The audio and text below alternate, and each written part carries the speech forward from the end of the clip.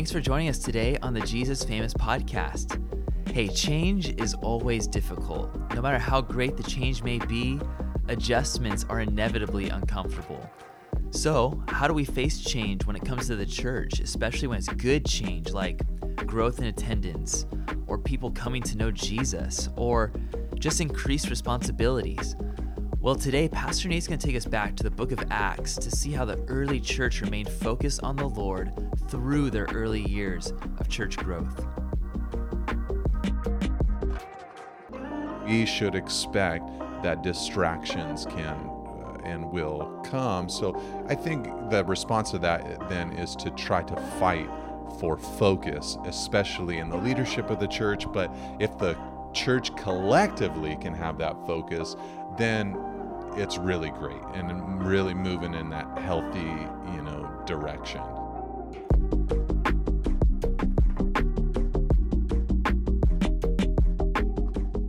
Nate, what's your dream size church? Is it like just a few people around in a living room? Are you like 5,000? Yeah, man, that's a terrible question.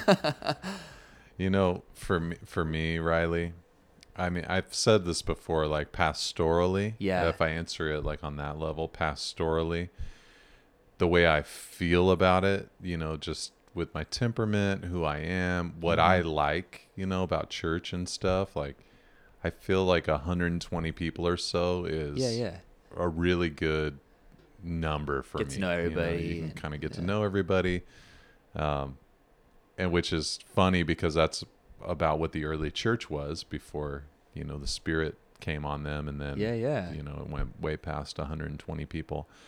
But my answer to that is always, I want the church to, if it can retain its doctrinal and philosophical integrity, be as fruitful as is possible. Come on.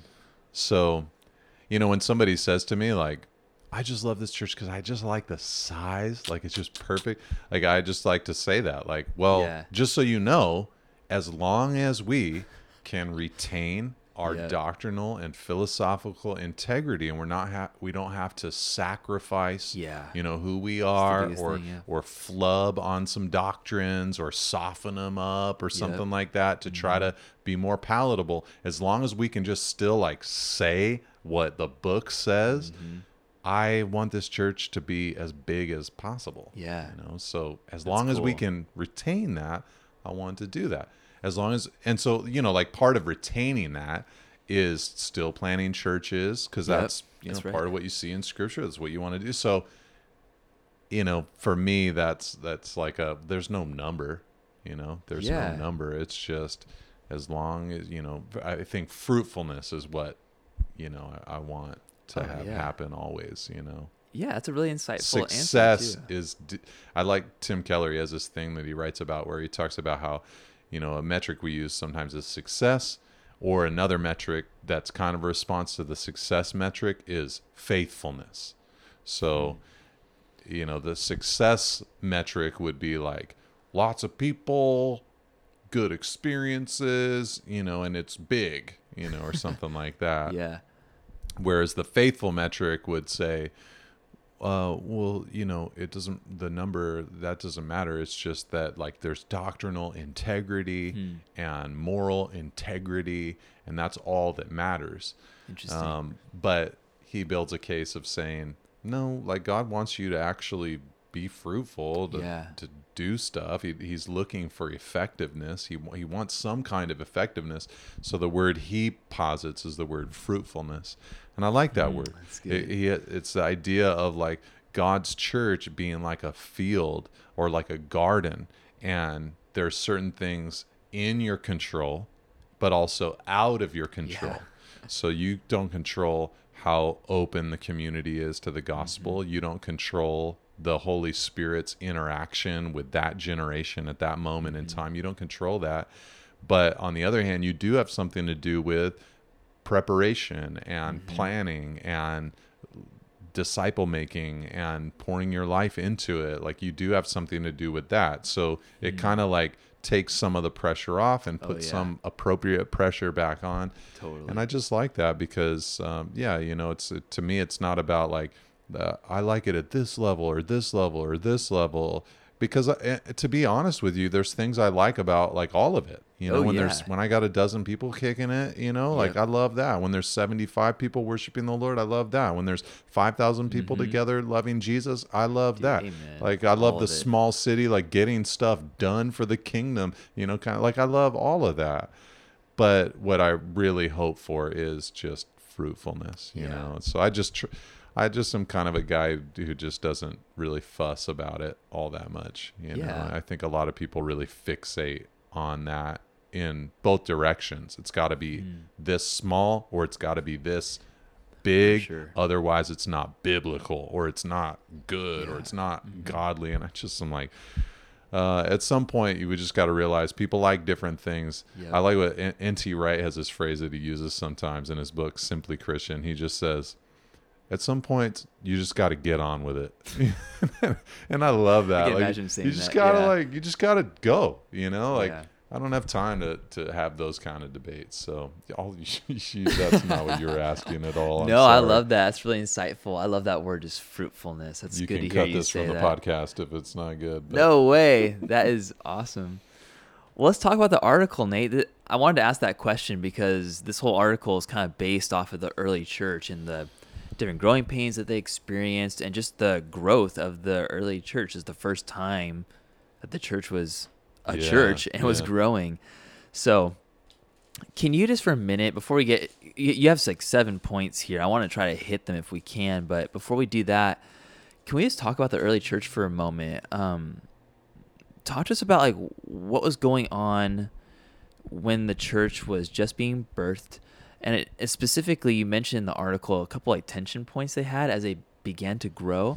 So can you kind of let us in on what was like that just early story, I guess, of the church? Yeah, so it's the article I wrote is based on an event in Acts chapter 6, which was a few years after Christ's ascension. Yeah. So the gospel has gone out, the Spirit has fallen, and many Jews in Jerusalem have become Christians, and some of them have spread out throughout the empire, but the church is largely Jerusalem-centric even a few years in. Yeah. They haven't gone into all the world to make disciples yet, like Jesus told them to. Not that we can hate on them for that. I mean, they didn't. They had that direction from the Lord, but it was hard, I'm sure, for them to know what to do and to be. We have to be honest about the fact that they had not interacted with the Gentile world before, so that was going to be a really big shift in thinking and all of that. So anyways, a few years in, the church is I think at this point about 5,000 people strong in Jerusalem. I'm sure some converts had to go home and all of that, but a few years in, you've got all these believers, they're growing together as a congregation. You got the apostles ruling over the group, teaching them and all of that. And they'd made a decision to live communally. They may have made that decision partly because they saw the return of Christ as a very imminent event in the sense that he ascended to heaven, and some of them were actually there when he did it. They saw him ascend and heard that he was going to return in like manner. So perhaps there was this thought that, look, we're just waiting, for the Lord to come back, for the Lord to return, which I personally feel is a great attitude and perspective for a Christian to have, that his time is imminent. His return could be at any moment. I appreciate that way of looking at Scripture, but also that manner of life. So anyways, they're a few years into it, living communally, and they made a decision to create a social support for widows that were in their number. Yeah. Now, they were all Jewish, but some of them were Hellenistic Jews. So they had adopted some Greek mannerisms and ways of life even though they were still racially Jewish. And those Hellenistic widows felt that they were getting less money in the daily distribution than the widows who were, again, Jewish but not Hellenistic. Mm-hmm. And so they made a complaint, and that complaint arose to the apostles, and Acts 6 is talking about what they did with that complaint. So that's why I call this 7 lessons from growing pains in the church. That whole problem arose because the church had grown. Totally. There was just this issue that came up because this really good thing was happening. Mm-hmm. There was a hard thing that they had to deal with. So I wrote this article because I actually taught this message at another church that I was visiting, a church plant, and it just so happened that the weekend that I was teaching for them, they had their first weekend as it was the last weekend before they went to 2 services. Oh wow. And that's a shock to a church's system. That's hard. It's hard for a church to go through. It's a change like that. You've got to double the amount of people involved, and usually you don't. And some people, join up to help out, but a lot of people are doubling up their efforts. Yeah. And that can be a hard thing. It can be a difficult thing to see the congregation, look smaller in the gathering, or to say, man, it's not the same as it used to be. I used to come and I'd see everybody, So there are different things that are difficult about that. And I just wanted to talk to them about not just the growing pain of going to 2 services, but all of the growing pains attached to being part of a living, breathing, growing organism. And so I shared this message with them from Acts chapter 6, and then when I was finished, I thought, well, I'm going to make that into an article and write about it for not posterity's sake, but to get it in there, because I felt like there were some great lessons for us from that passage. Yeah, seriously, a really helpful article, and I want to talk through as many of these questions as we can with the time that we have. So let's just jump right into it. So this first point that you made is to expect distractions. I see this totally true as our church is growing too, that there's just so many distractions that can really take us away from the priorities that we really have. But you mentioned in the early church that Satan was trying to distract the church when it was growing. Can you talk to us? I know you probably already mentioned some of it with the things that were coming up with the widows and the churches.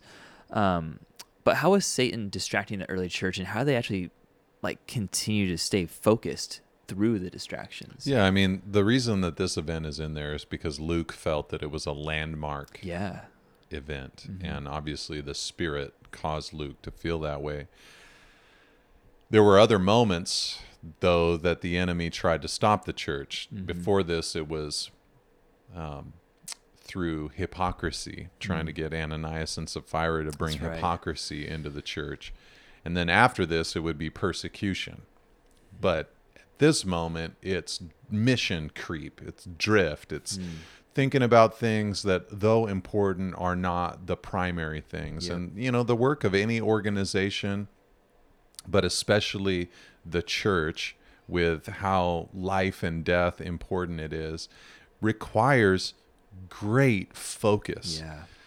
And, in a growing church, there are often folks who have expectations. Maybe they've experienced in a different church environment, different types of ministries, different ministry philosophies. And so there's an expectation, there's a hope that we're going to, as we grow, add this or this or this. There can be a tendency from church leadership to produce more activities, more ministries, more things to get done. And that might be a ministry philosophy that they have, or it might be something that they've done while they're ignoring their ministry philosophy of keeping things simple and straightforward.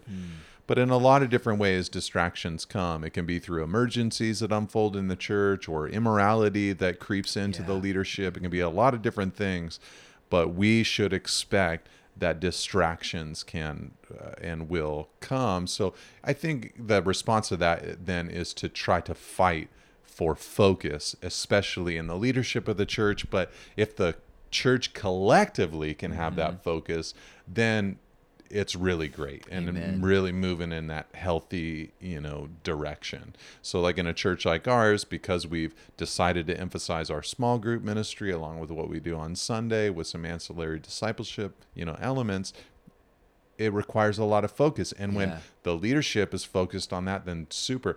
But when the whole church says, we're going to really plow forward with this, you just really get a lot of momentum, and the gospel continues to go out. People have an avenue for discipleship and new believers to be able to grow in their faith. And there's an effectiveness attached to it. So yeah, expect distractions. Expect them. Yeah, and that leads us right into the second point you mentioned, which is organization can further the word of God.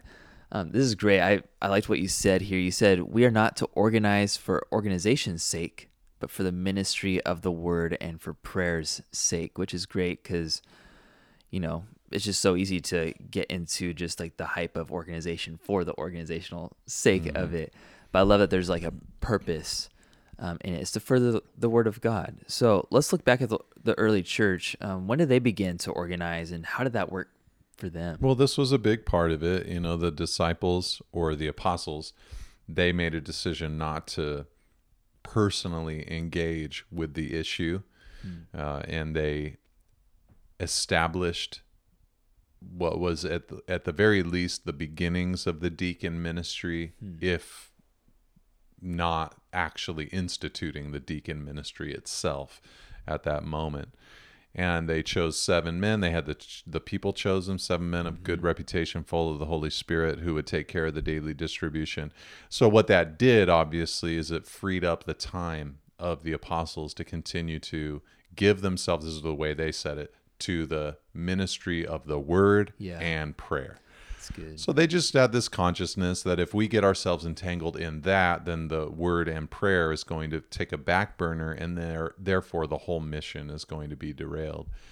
So the point, though, that I was making was not here about the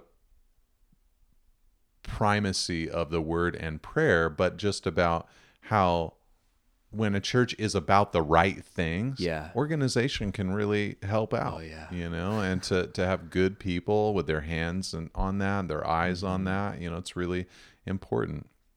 I just got done, we're recording a few episodes today, and I took a little break and was just kind of saying hi to some folks in the main office area. And there's this little post-it, or not post-it, but a little spreadsheet that is printed out in one little section of the office where it has listed out different individuals who are scheduled to help on Sundays when tithes and offerings are given.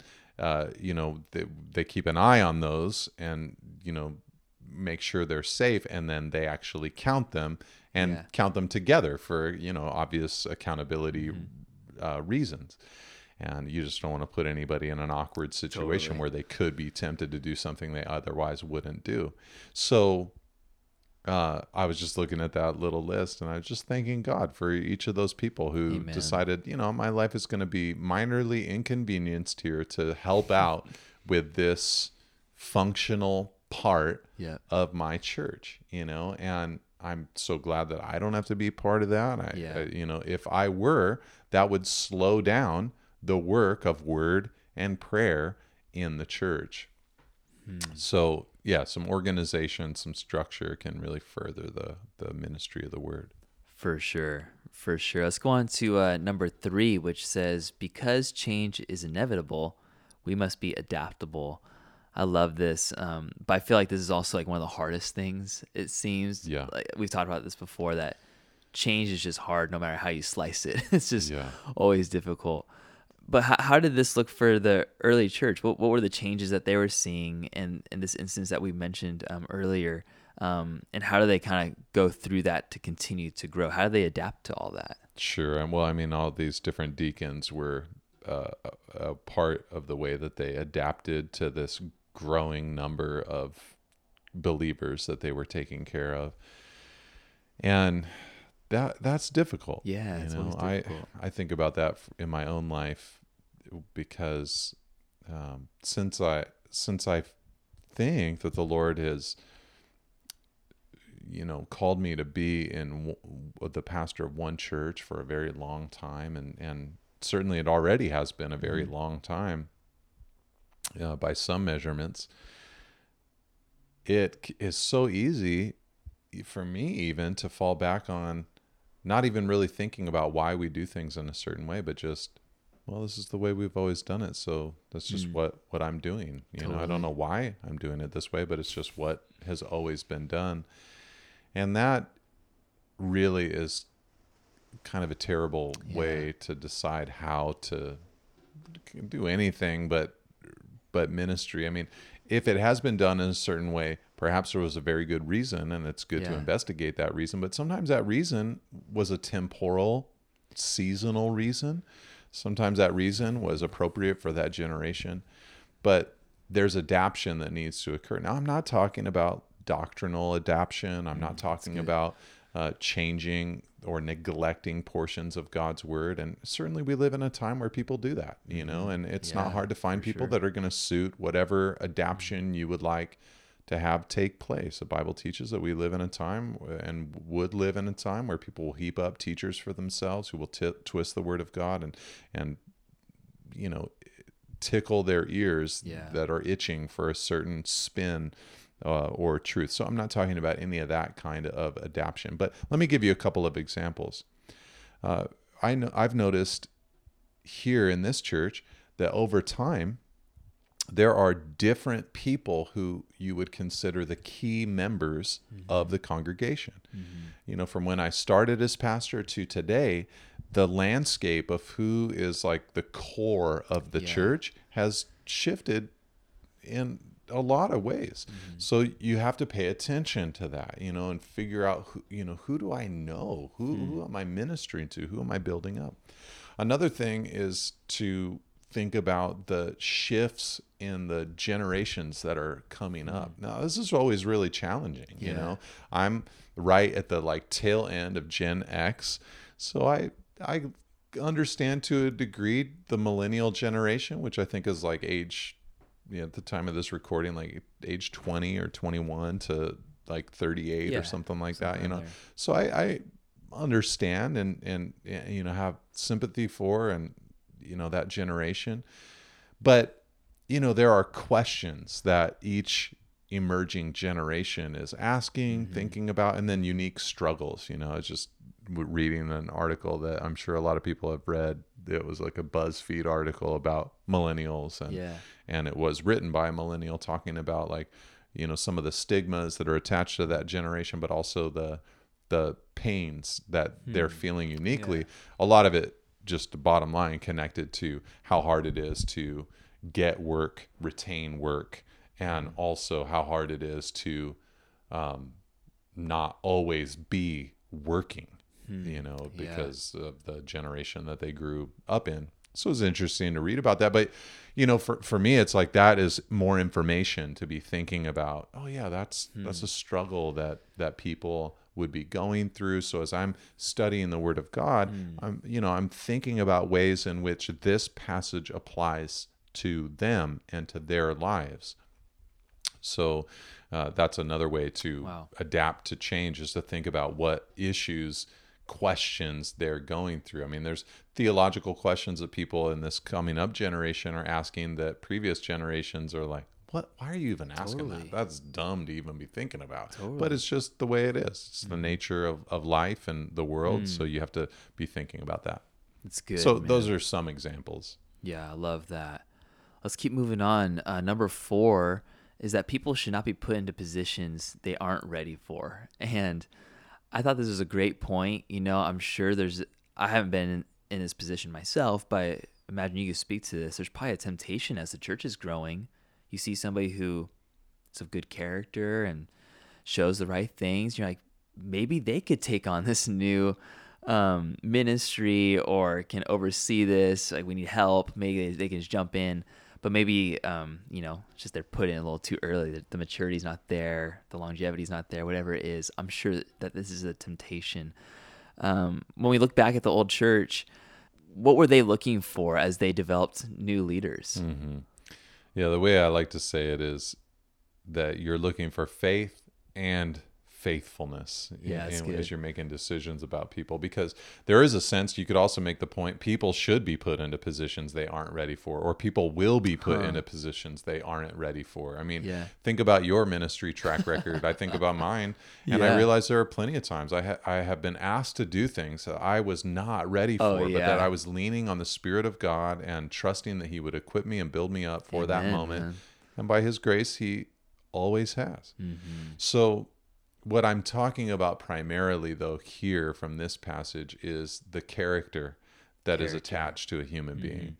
Because what the apostles said was, we need you to pick out 7 men of good reputation who are full of the Holy Spirit. So it wasn't that they had experience doing this kind of thing before. Right. It wasn't that they'd ever taken care of a daily distribution. It wasn't that they would have necessarily felt very ready for that particular job. It's just they had the raw construct that was needed for the job. They had the character.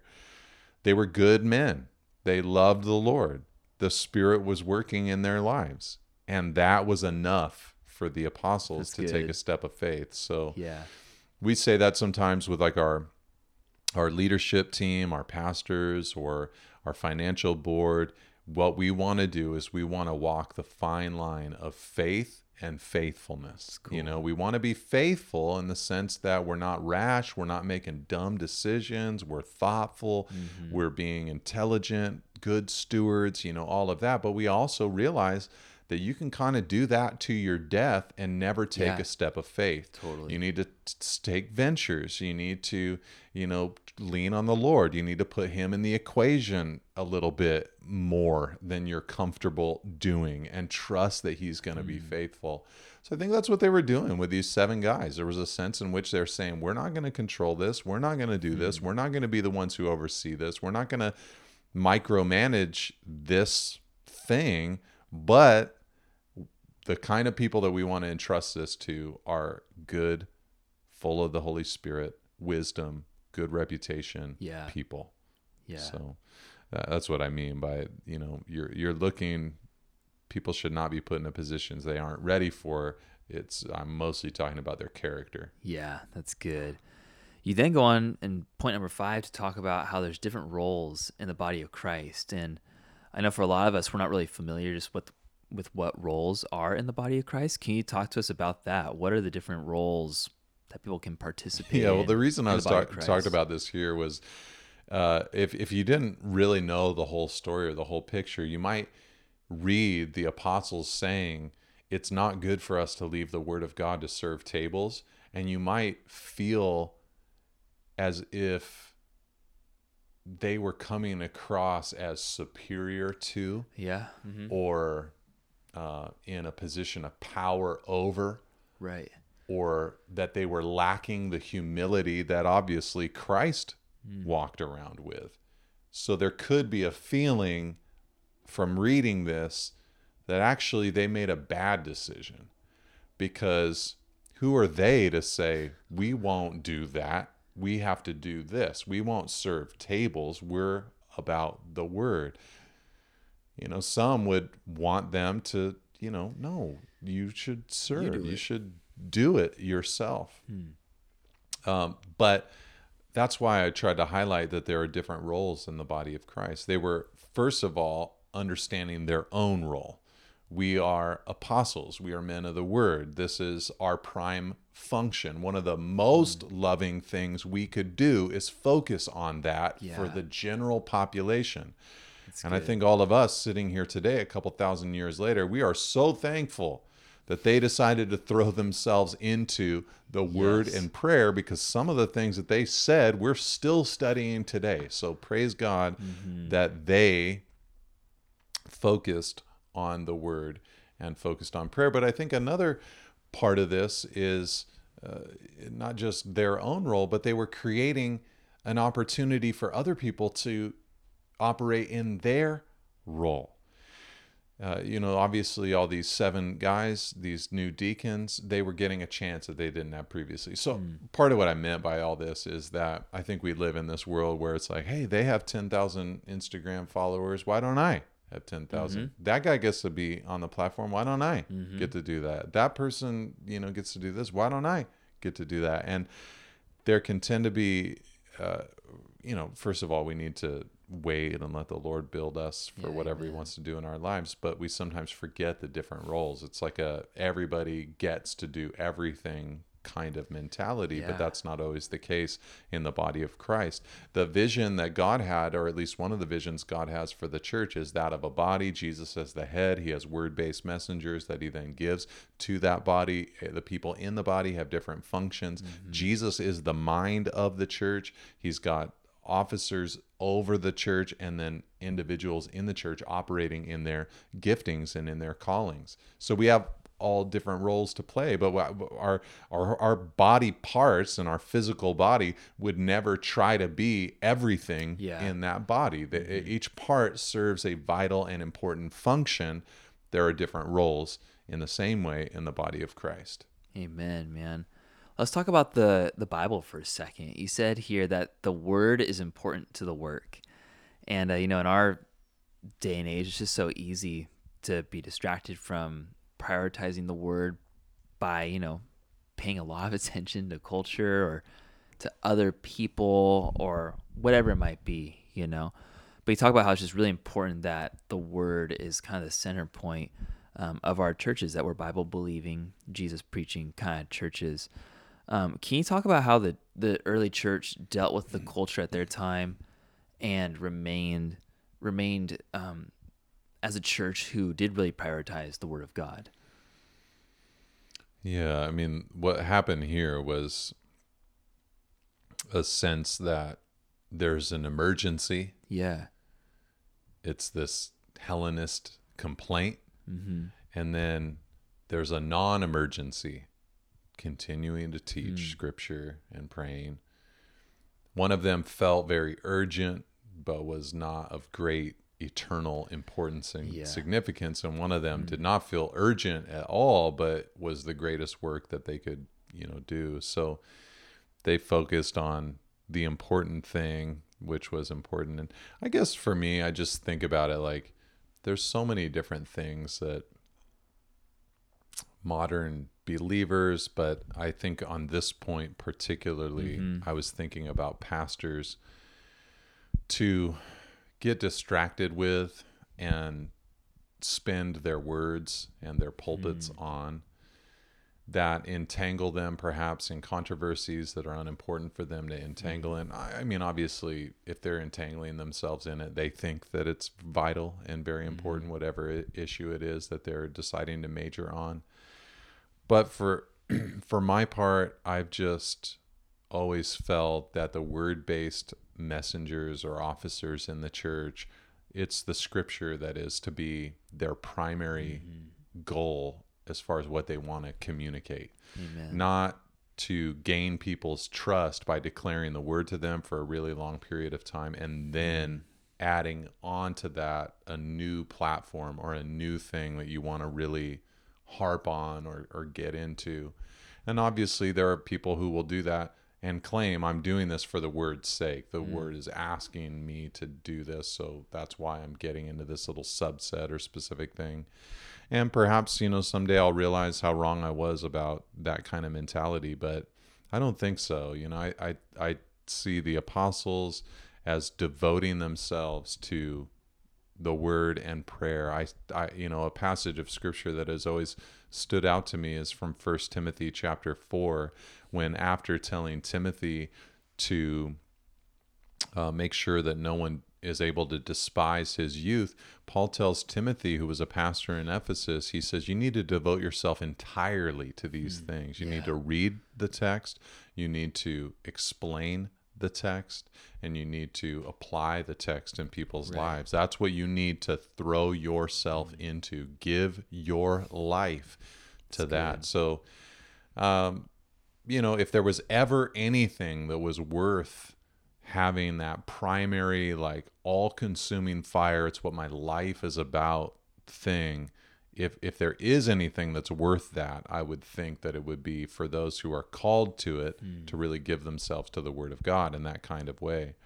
And I think it's important for a church. The Word just changes people. It messes with people. It speaks to people. It confronts so many things. So to me, the Word is incredibly important to the work. And this wasn't the scope of the article nor our conversation, but to me, that expositional style is really important, because then people are interacting verse by verse with God's word, and it just says things that they need to hear about. Oh, amen. Amen. Let's wrap this up with this last point that you made, Nate. You said great things can be accomplished when we work together. Can you just tell us about how the early church worked together during their early growth? And maybe you can say a word. I mean, you just mentioned pastors. Maybe you can say a word to pastors about just encouraging their churches to work together during seasons of growth. Mm-hmm. Yeah, at the end of this story, all throughout the book of Acts, for those of you who aren't familiar, throughout the book of Acts, which is about a 30-year record that's well detailed by Dr. Luke, who wrote it, there are various moments throughout the book where Luke has a progress report that he wants to give to the people. And after this story, we have another one of those progress reports when he says, in conclusion to the story, "And the word of God continued to increase, and the number of the disciples multiplied greatly in Jerusalem, and a great many of the priests became obedient to the faith." It's as if Luke saw that there was a connection between their decision, word and prayer, installed deacons, and the fruit that came afterward. All the people that were getting saved, the disciples that were being made, the word of God continuing to increase, and a great many of even priests becoming obedient to the faith. And when I shared this message, it was to this little church, that was getting to the point of having 2 services and still in their early stages as a church, just a few years old. And I just wanted them to know that if you all work together and you are, nobody likes to use the S word, submit. If you submit to your leaders, and your leaders are gracious and kind and benevolent leaders, if you all work together, you could accomplish great things in this city. God will use your lives. He will honor your faithfulness, and because God is trying to reach people. God wants to do this more than you want to do this. So I just tried to share with them, great things can be accomplished when we work together. And that's what you see here in that church. And for any church leader that's listening to this, my encouragement would be that you can never get away from the leadership component to what you're doing. It is true that the apostles gave themselves to the word and prayer, but really what they were doing in this instance was not teaching and not praying, but they were leading. They were leading really well in this moment. And there are many things about church leadership that I don't like, that are unnatural to me, that I always need God's help in and for. And there's some things about it that I delight in, that I like, that I enjoy. But in all of it, I always realize it is necessary and it is very important. And when I give myself to it, things just go well. The church continues to grow. Clarity is given. So you've got to give yourself to it. And if you're a person who's not a church leader, but you're in a church, you're part of a church, and you want to see your church do well, my exhortation to you would be to support your leadership in that church, to be all in, to be really part of it, to learn what the mission and vision of that church is, because when you are working together with that group of leaders, God could do incredible things there in your community.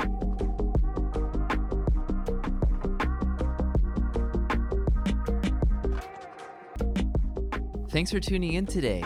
If you'd like to hear some more content from Pastor Nate, please subscribe to the Jesus Famous podcast. Each week, we'll be posting conversations just like the one you just heard, as well as some live readings that Pastor Nate is posting a couple times a week. For any more articles, books, or resources from Pastor Nate, please go to nateholdridge.com. Catch you next week.